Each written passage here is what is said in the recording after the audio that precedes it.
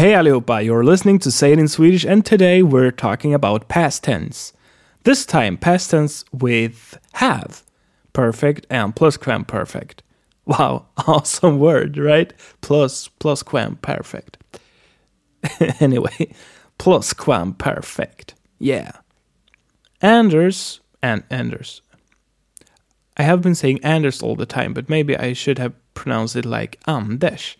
Is walking with Tove in West End in London to get to the musical. And you know what? They are talking in past tense. Hur länge har du bott här? I ett halvår ungefär. Varför just London? Jag hade lust att uppleva något nytt och åka utomlands. Jag hade hört att London skulle vara speciellt. Och trivs du? Jag trivs inte tills nu. Jag börjar längta hem. Jag förstår det. Sverige är vackert. Har du varit på musikal förut? Jag älskar musikaler så jag har sett alla som har gått de senaste 6 månaderna. Innan hade jag knappt sett något alls. Intresset har kommit nu på senaste tiden när jag kom till London. Och nu med översättning. Let's listen to the translation. Hur länge har du bott här? For how long have you lived here? I ett halvår ungefär. Half a year approximately. Varför just London? Why London? Jag hade lust att uppleva något nytt och åka utomlands. Jag hade hört att London skulle vara speciellt. I felt like experiencing something new and go abroad. I had heard that London should be a bit special. Och trivs du? And do you like it here? Jag trivs inte tills nu. Jag börjar längta hem. I've liked it until now. I'm starting to feel homesick. Jag förstår det. Sverige är vackert. Har du varit på musikal förut? I understand that. Sweden is beautiful. Have you ever been to a musical before? Jag älskar musikaler så jag har sett alla som har gått de senaste 6 månaderna.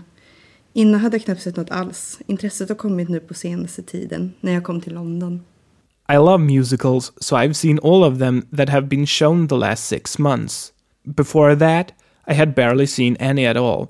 The interest have come now lately when I came to London.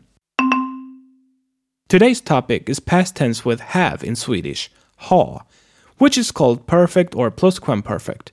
So firstly, how do you construct the correct verb form called supinum in Swedish? You know all the 4 conjugation groups by now. Let's walk through them and see how they construct this supinum form.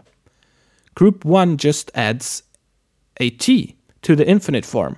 Arbeta thus becomes arbetat. Jag har arbetat länge.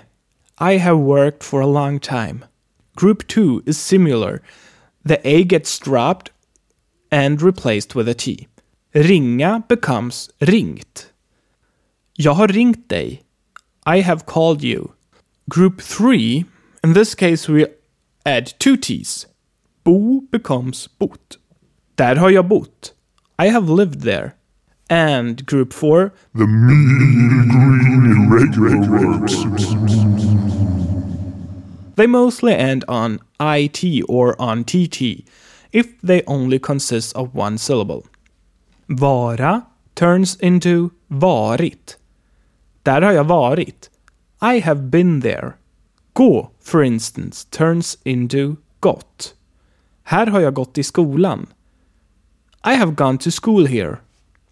Plusquamperfect is, well, I think you know how. It's constructed with the simple past of to have or preterite, which is hade, and then the supinum form of the verb, like in English. Innan maten stod på bordet hade hon handlat. Before the food was on the table, she had gone shopping. So had gone is plusquamperfect here. So when to use which tense in Swedish? Most of the times we use preterite in Swedish, but obviously not all the time. Here are some tips. Perfect is used when the time of the action is a bit unclear and it is somehow connected to the present. Jag har redan sett musikalen. I have already seen the musical. This works in English too, right? The difference between the forms of past tense is a bit clearer in this sentence. Jag har redan sett musikalen. Jag såg den igår.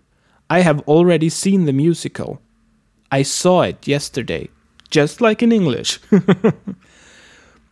Perfect is also used for events that are done and connected to a time of some sort. Jag har jobbat hela dagen. I have worked the whole day. This is also true for questions. What have you been doing today? I have been working.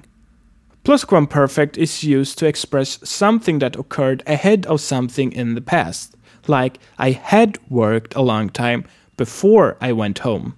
I'm just going to let the garbage men do their work before I continue with the lesson. So it expresses something that occurred ahead of something, right? But we can also use it for other nice things, like when we say would have in English in if-then clauses. Jag hade gärna följt med om jag inte hade varit sjuk. I would have gone with you if I wouldn't be sick.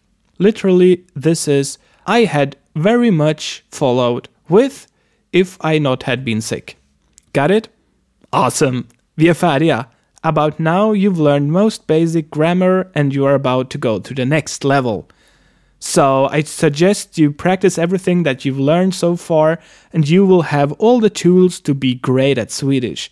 But learning never stops and that's why we will keep doing lessons and fill in the gaps. So see you in the next lesson. Vi hörs nästa vecka. Remember to stop by sayitinswedish.com for additional interactive material for this lesson, videos and more awesome resources for learning Swedish, and become a part of the Say It in Swedish community.